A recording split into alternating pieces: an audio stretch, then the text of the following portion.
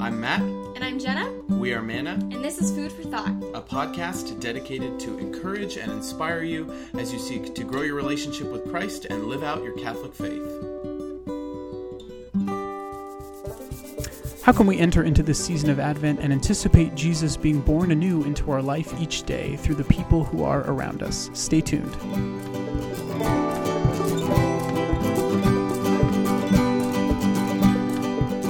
You know, 2 years ago, my doctor told me that I would go deaf, but I haven't heard from him since. Hi, everyone. Welcome to episode 83. Good to be with you this Thanksgiving weekend and first Sunday of Advent weekend. It is wonderful to be with you all. A lot going on in my life, and you'll definitely, I'm not going to say maybe, you will definitely probably hear the screams or sounds of my children in the background.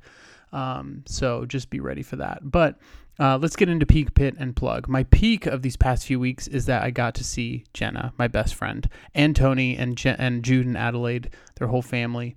They were so kind, willing to quarantine, test for COVID, test negative, and come over and spend the day with us, which was just really incredible. So we've been so isolated, not even seeing family, save one, occasion that was similar.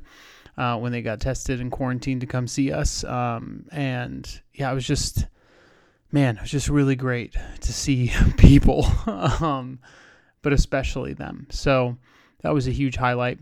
But our pit is even, is just as equally big in the opposite direction. We have a water leak in our house, and it has been a week and no one has come and looked at it.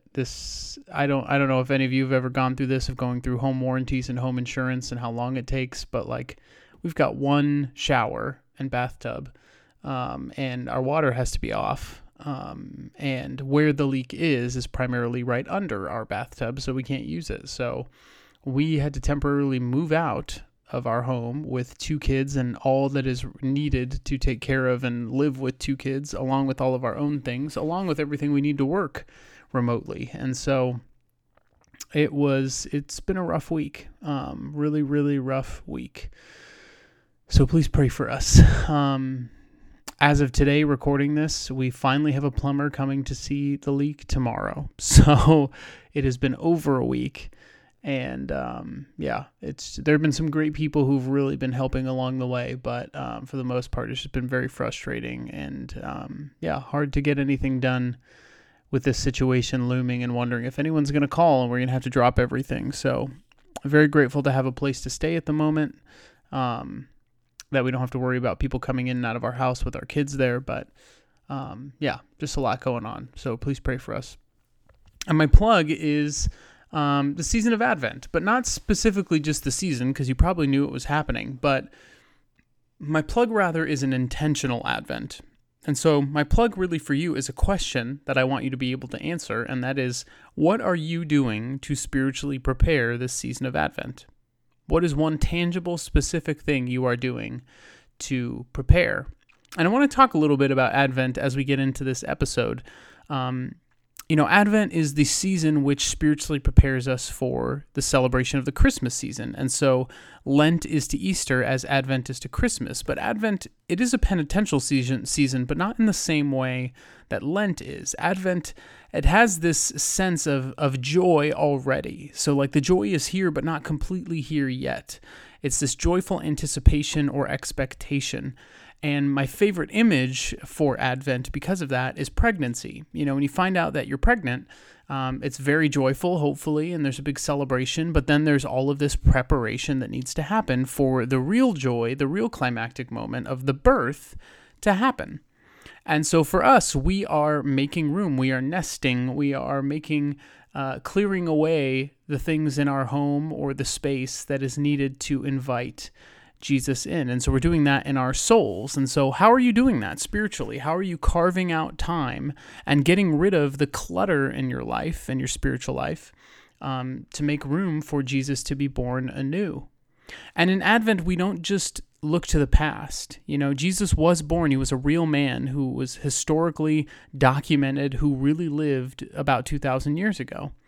So we remember that and joyfully celebrate that occurrence of the incarnation. But we also look ahead to the future and knowing that Jesus will come again. And that's why this first Sunday of Advent, you're going to hear still some kind of apocalyptic readings about the end times, because we're not only meant to be anticipating the celebration of Jesus' birth, but also anticipating and expecting that he could come back at any moment, and that we need to be spiritually prepared. And so Advent is a reminder of the daily preparation we need to be undergoing to stay awake and to be sober and alert, be watchful, all of these phrases that you've probably been hearing these past few Sundays in the gospel. But the third way that we need to be preparing for Advent is recognizing that Jesus is not only going to came in the past and is going to come in the future, but he is seeking to be born anew into your life each day in the present moment.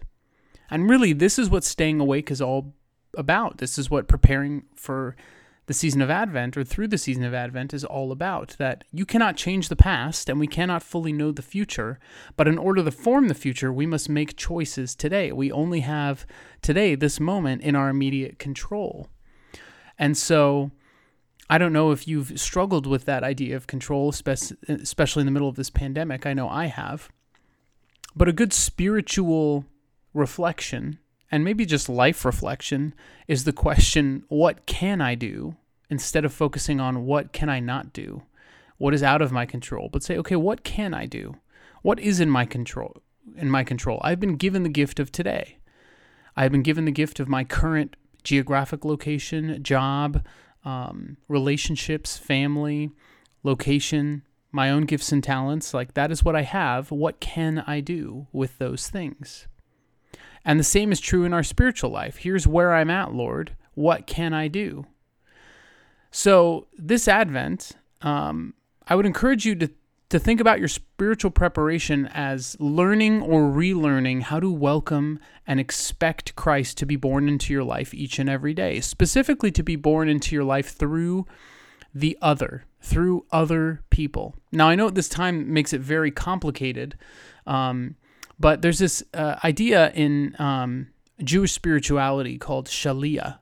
And in the Old Testament, you see this, where if the king went to send a messenger to give a message to you, you treated the messenger like you treated the king himself. And so there was this kind of concept of radical hospitality in Jewish culture.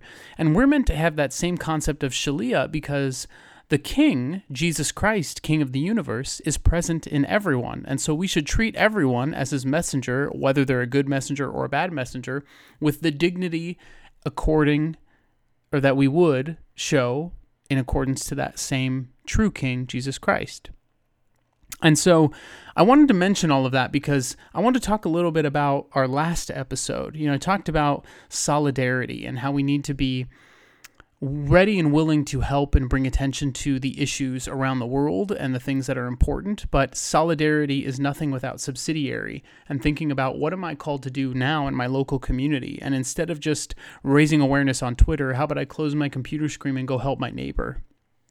And so I want to talk about that particular idea of subsidiary and how we can be celebrating Advent in a very unique and special way by expecting to encounter Christ in the other, by practicing this,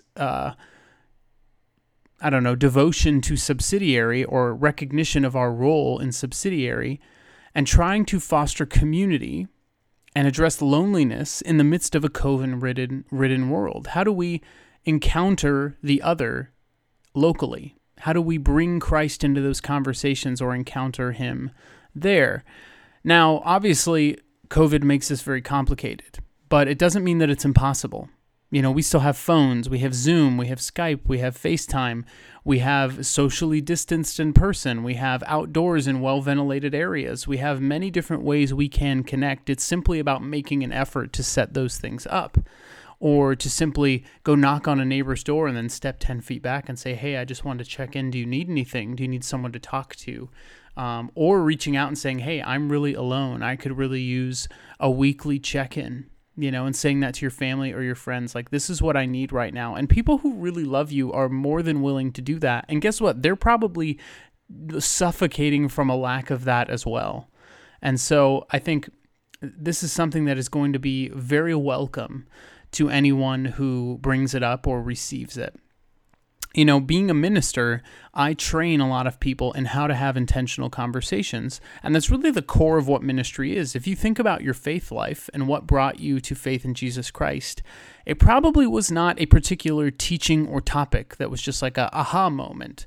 It was probably a relationship or a series of relationships of people who journeyed with you, walked with you, were in relationship with you, and desired for you to know the Lord. And they witnessed that by their own joy, their own love, and their own presence in your life. And we call that relational ministry, or the ministry of relationship, basically. And so I think right now in this Advent season, in this time of COVID, in this holiday season, and exercising this idea of subsidiary and radical hospitality to the other, this is what is needed. A renewal of ministry of relationship, of relational ministry in our daily life. Even if you are not a minister and these conversations don't necessarily start or end with anything that has to do with faith, but how can you have intentional conversations with the people around you, or the people that matter most, or the people you like to invite into deeper relationship with you? And so, that is very complicated right now, but I acknowledge that. I'm not saying this is easy. But it doesn't change the fact that we're still built for relationship. We're still wired for it. And so if you're struggling, feeling isolated, or feeling like, I don't really have relationships right now, my big encouragement for you as you spiritually prepare this season of Advent is to simply ask. Ask for a deeper relationship with someone. Ask for the time you desire with family or friends. Make it happen. It's not going to fall in your lap. It never will. Relationships are two-sided, yes. But in a time of isolation, we can often feel like, oh, I'm always putting in the effort. But in reality, it's probably zero-sided at the moment. It's just like we just haven't had time, or we're really not being intentional about telling our friends or our family, this is how I desire for you to love and support me right now. And a lot of times, when people really care about us, they enjoy knowing that, because then they know their energy is not being wasted, that they are actually loving you and reaching out to you in a way that they know is working, and in a way that they know you find valuable. And so maybe this means, having you and some of your friends or your family take the love languages quiz, which tells you what of the 5 love languages are the ways that you dominantly receive affirmation and love from other people. And that's a good thing to know, because let's say if you are quality time, and that's the best way that you receive love from other people, is having quality time with them, but all of your friends are physical touch or words of affirmation, then they're always going to be, we tend to kind of give love in the way that we prefer to receive it. They're always going to be communicating to you their support, or their desire to be close to you, or physically close to you, or, anything like that. And it's not going to be beneficial for you. You're not going to feel fulfilled by those interactions, because you're still craving that quality time. So maybe that's something that you can do together, or one of those personality tests like Myers-Briggs or an Enneagram, and not to use this as like a rationalization or an excuse for certain behaviors, to be like, oh, well, that's because you're a 3, or that's because you're an ENTJ or something like that. No, but it's a method of understanding and unlocking what makes you feel connected, purposeful, valued, loved, and affirmed. And so if you know that about yourself, you can more easily communicate to other people, this is what I really need right now. These are the types of relationships I'm looking for. And you can start to create that yourself in how you are building new relationships and inviting people into deeper conversations about life, faith, and anything. A set of questions that I really love using specifically for people in workplaces. So if you have coworkers who you're close to, or people that you interact with, work with, or, dream with, maybe you have kind of a creative partner. Like this would be true of Jenna and I. We're more than friends. We've created things together, and things like that. This is a really good set of 4 questions to ask of that group of people, because it illuminates a lot of tensions that can come up in creative atmospheres and workplaces and things like that. But you could do this with family as well, because, family's job is to create life and relationship together. And so it's beneficial to know these things about each other regardless. But those questions are: 1, what gives you energy and what depletes you? And so this you get to know like a little bit kind of along the lines of the love language, like what really makes you feel affirmed, energized? How do you prefer like interacting with other people? Are you an extrovert and introvert? Like some of those questions can kind of come out of this observation or the answer to this.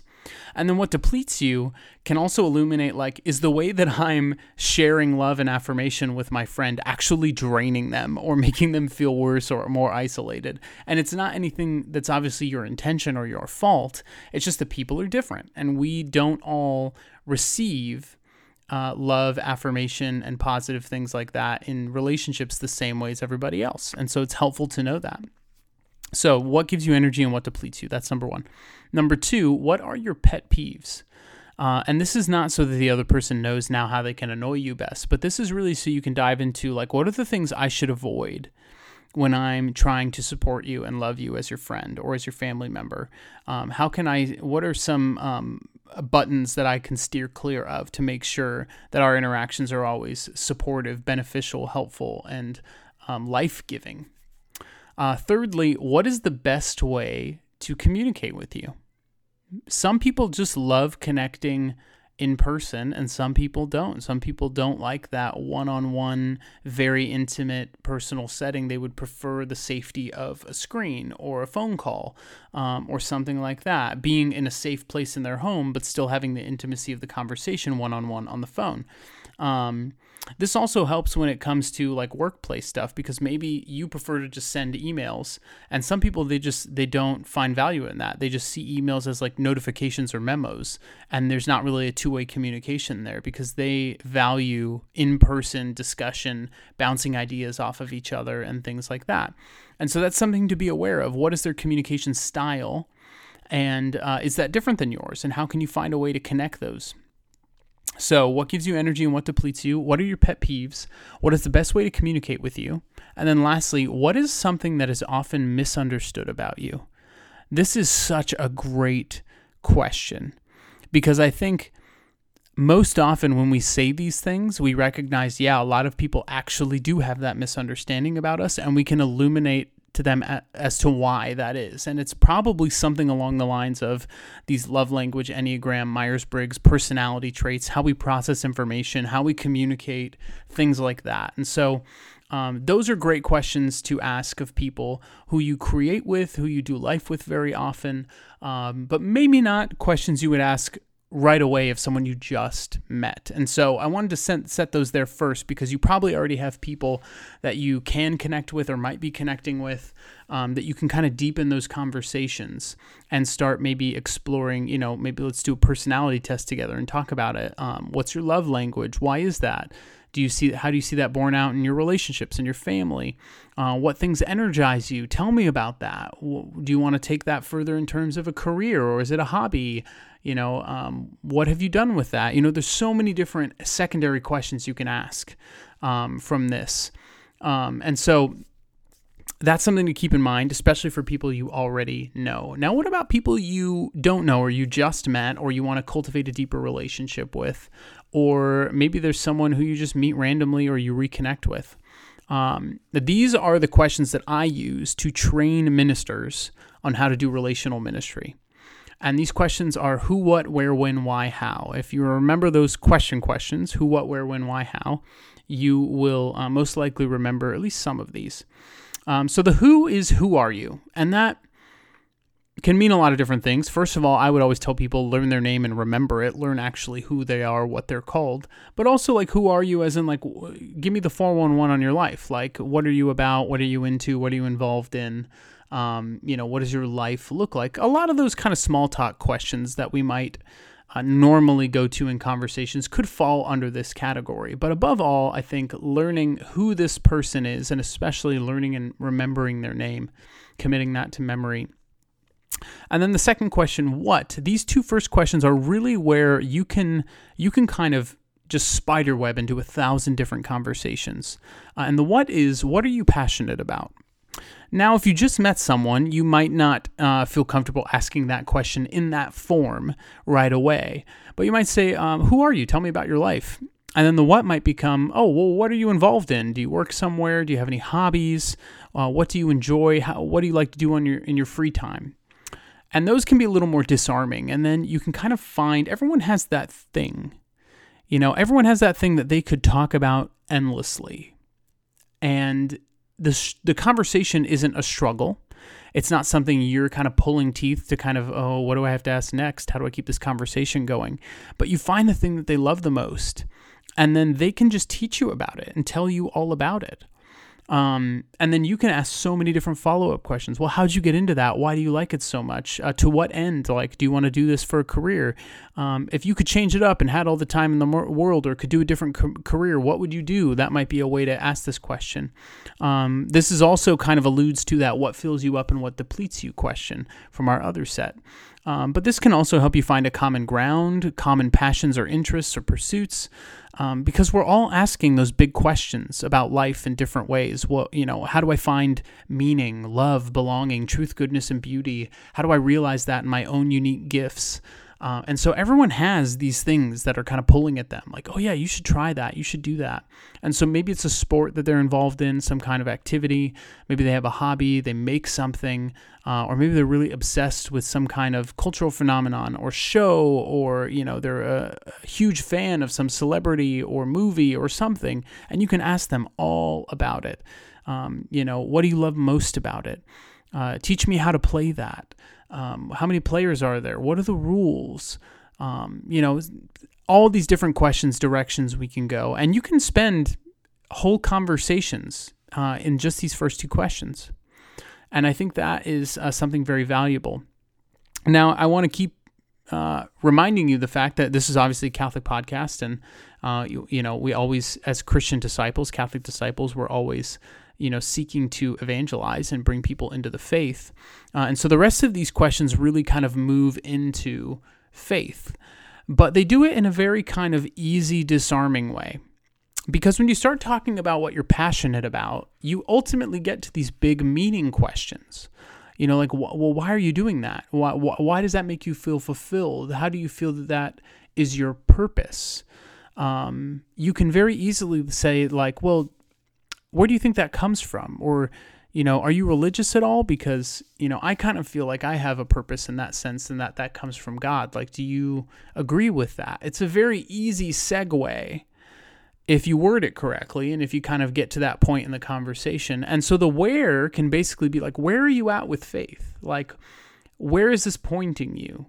Where is God in the midst of this? Because it sounds very much like, a mission-oriented conversation or a vocation-oriented conversation, whether or not you or the other person realizes it. And so the who are you? What are you passionate about? The where is, where are you at with faith? And you can start sharing, testimonies, your own story. You can start asking big existential questions about life, like, well, do you think we're alone in the universe? How did we get here? What's our purpose? What does all this mean? How do we know that God is real? How do you know specifically that God is real? What experiences have you had? Have you had any experience of anything supernatural, unexplained? All of these, you can just spring off into all these different big life questions. Were you raised with any religion? Were you raised with any concept of God? Do you still practice that? Why or why not? Like, tell me about that. Teach me about what you believe, or let's explore the questions that you or both of us have together. I think is such a really cool way to deepen conversation in a very disarming way, right? It's not like, oh, I believe in Jesus and you should too.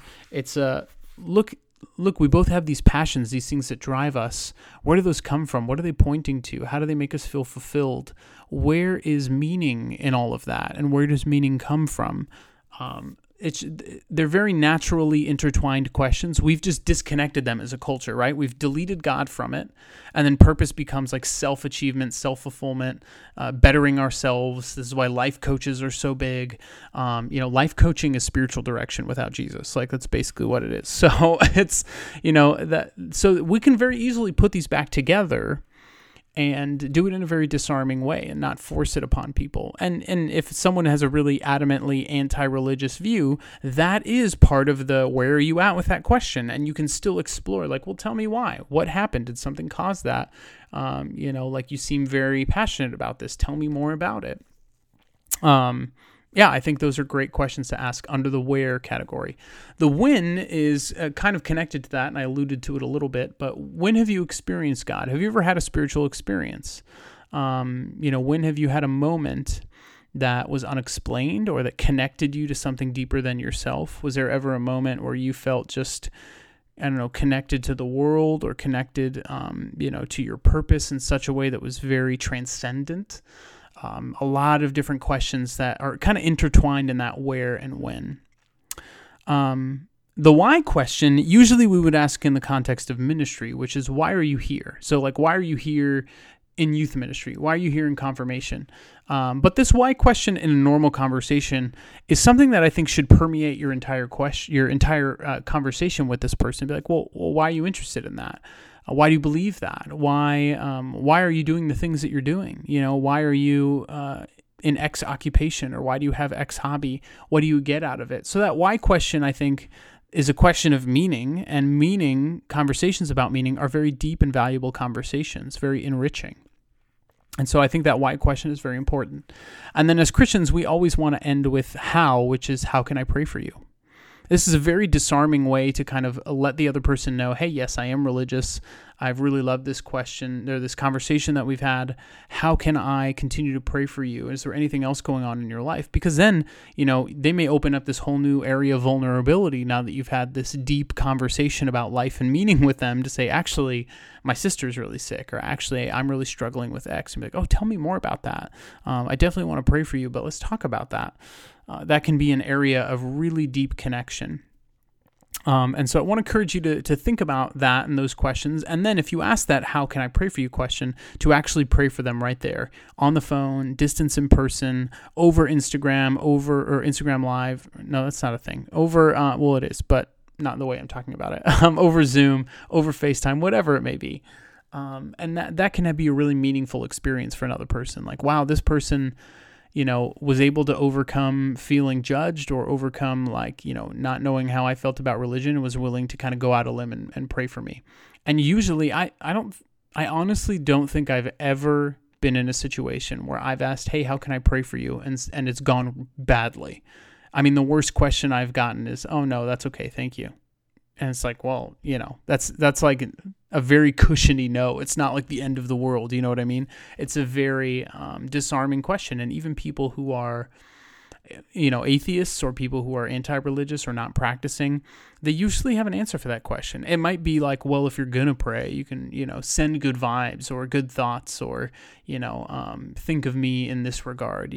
They might not use that language because they may be vehemently anti-religious, but a sense that you're willing to kind of go out on a limb for someone else, spend time invested in the worries and troubles of another person, it can be very valuable, and people are very touched by that. They may not see the value of it being in the package of a prayer, but that doesn't mean that they're going to say no. So, this idea of subsidiary and us having these conversations, encountering Christ in the other, I think it's an opportunity this Advent to really encounter Jesus in other people, especially at a time we're all craving connection and relationship, finding creative ways to connect, but then not having normal everyday conversations, getting back to the nitty-gritty conversations of meaning, passion, purpose, and that can really uplift a lot of people right now who need to be reminded of their why. Like, why am I continuing to keep going? Like, why am I trying to power through this just like mess of a world and mess of my life? Like, I've felt like that a lot lately with this stupid water leak and a lot of other things that have been going on with me personally. Like, I need to constantly keep my why in mind. Otherwise, I'm just going to be in total despair and, feel like, well, there's really no reason to keep going, So I think this is something that can really uplift a lot of people, this type of conversation. I'll leave you with one other question, and it kind of depends on the context of the group that you're in. But if you're in a group that maybe doesn't know each other very well, or is very diverse, or, you're just looking for a way to explore creative conversations. When I was in my master's program, I think I've shared this before, we had a class on faith and culture. And a question that we were warned of in advance was, at our next class session, we're going to go around, we're going to spend the entire class, which was about 3 hours, and every single person is going to tell the story of how their family came to this country and what that has meant for them. and the difficulties or, opportunities, trials, whatever we wanted to mention and felt comfortable mentioning that went along with those stories.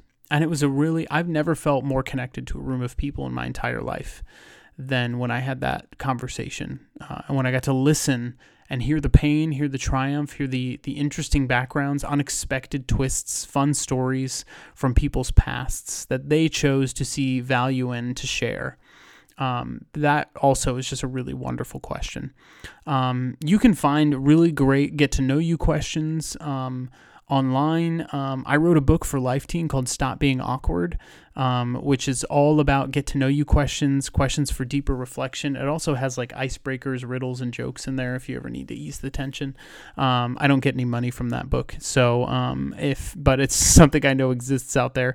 So shameless plug that is not really shameless or wouldn't need to be shameful if I did plug it because I get nothing.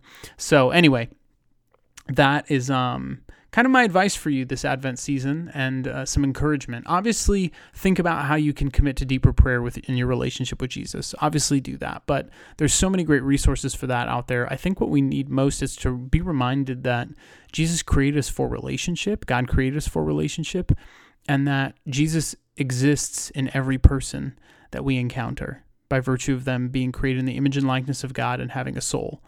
And so some people we have to dig a little bit deeper to find that Jesus than others, but why don't we practice that Hebrew practice of Shalia, radical hospitality for the King who lives in every messenger, in every person, and practice that subsidiarity and what we can do in the places we've been called to minister, to serve, and to connect in a time when all of those things are very difficult and complicated. So I want to share with you a great saint very quickly to ask for the intercession of. This saint was really interesting. I came across his story randomly in preparation for this episode, and he has a lot of strange legends attached to him. It's very difficult to figure out when he actually lived and what actually happened in his life, because there's a lot of things that have just kind of been confused historically. But his name is Saint Julian the Hospitaller. His feast is on February 12th. And he's the patron saint of hospitality, boatmen, carnival workers, childless people, circus workers, clowns, fiddle players, hotel keepers, hunters, innkeepers, jugglers, knights, murderers, pilgrims, shepherds, travelers, and wandering musicians. And a lot of that has to do with the fact that he set up some hospitality inns and homes for a lot of different travelers throughout his life. And so he's sometimes called the poor man, but he came from a wealthy noble family, and he's a very popular saint in Western Europe. He was depicted in a lot of Renaissance literature and art, and his name was invoked to be places that were built to help extend hospitality to the knights who were coming in the Crusades.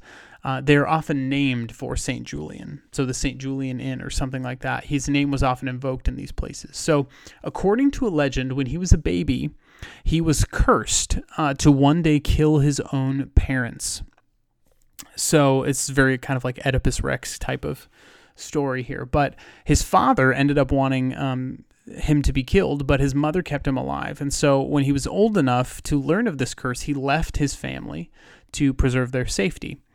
So he was out hunting one day as an adult, and his mother and father made an unexpected visit to his castle to kind of track him down and reconnect. And he had been married since then, so his wife, she gave him one of the best rooms, and he was out hunting, and the devil appeared to him in a vision and said that his wife was in bed with another man. And so he returned home to kill whoever was in that bed. And so when he did, he saw two figures in the bed. He assumed it was his wife with a lover, and in a jealous rage, he accidentally fulfilled that curse and killed both of his parents. And he was obviously heartbroken when that happened. He left the building, the room, and he saw his wife, and his wife was like, "Oh, your parents are here," and he just like collapsed. So he swore to devote the rest of his life to good works. And some accounts say that Christ came to him the next day, disguised as a beggar, and Julian initially refused him because of what he had done, but Christ asked for him to hold his walking stick, and Julian was then able to see him as he was, and he repented and vowed to belong to Jesus, and he was forgiven. And whether that happened or not, either way, he and his wife then undertook a pilgrimage to Rome to make penance for what he had done. And when they eventually returned, he established a hospital, which I don't think is the equivalent of a modern day hospital. It would have been like a hostel today that maybe had some like basic, medical care that was provided for weary travelers or those who'd been injured by robbers or something on the journey to where they were going. But this hospital that he founded was near a river, and it was frequently crossed by people who were traveling for the Crusades, and people often drowned crossing this river. So Julian took the responsibility of ferrying them across and tending to the sick who had had trouble crossing the river. And so one night, legend says that the devil came into his house, vandalized it, and blamed it on those people that Julian helped. And so he said he would never house anyone ever again, and he was like so adamant against this. But that same day or that evening, a leper was swept up trying to cross the river to get to the end, and so he was compelled to go and rescue him, and he put that leper into his own bed. And it turned out that leper was an angel who appeared to him. And after recognizing that angel, he retracted that statement to never help anyone again and decided to help all those who needed it once again. In his lifetime, he built 7 hospitals and 25 houses in reparation for the poor. And so, we're called to serve others and encounter Christ in them, no matter the ways we failed, no matter the ways that are difficult because of this time or isolating. And we may have just blown up in conversations to the people in our own homes or people who we're really close to, or we've neglected those relationships, even in our own families. Renewal, forgiveness, and redemption are always possible. I think I learned that from Julian's story, and I think we can all be reminded of that as we go into this Advent season, as we go into this new year. It's like Catholic New Year starting this Sunday, first Sunday of Advent. We undertake a new journey of anticipation and expectation, and so let's leave behind the maybe emotional baggage of this year, maybe the things we've said that we need to ask forgiveness for. Let's do that so that reconciliation can happen, and so that we can really dive deeper into our relationships and ask more intentional questions, have more enjoyable conversations, and connect with people in ways we never did before. Not let these conversations and connections be superficial just so we can kind of like maintain our friendships during COVID, but really allow our friendships to be life-giving sources of encouragement, joy, and hope during this difficult and dark time. Reach out to those people who have difficulty during the holidays, people who who are living alone or living disconnected from family, people who have been shut away in senior living facilities or in the hospital. Find some way to connect, call. Technology can make that happen. Even if you have to talk to a nurse or a worker at one of these facilities and say, hey, how can I drop off or send you some means of connecting with this person?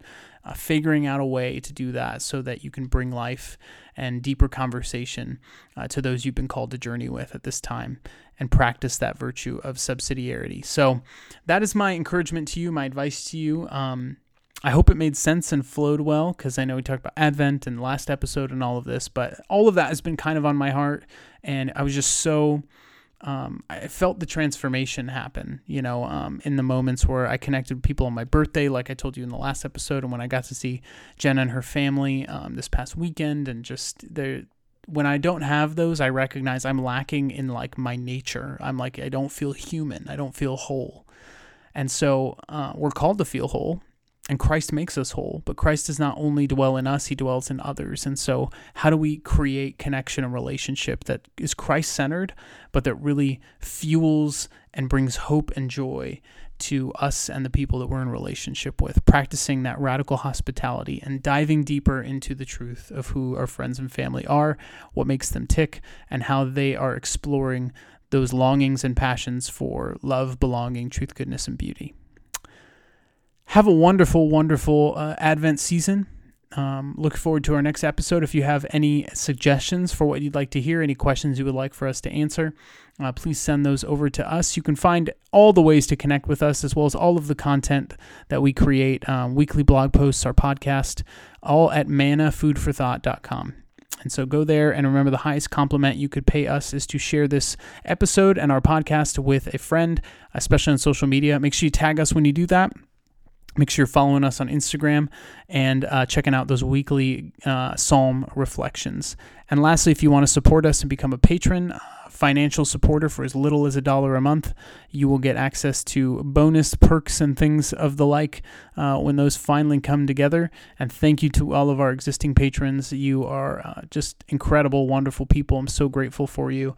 It does cost money to host this podcast and keep it going, and so you are able to cover the cost for that. I'm just so incredibly grateful for your continued support. Thank you. Know that I'm praying for you. I'm grateful for you, especially in the midst of this holiday season. I pray it's a blessing for you. And until next time, I will see you in the Eucharist. Bye.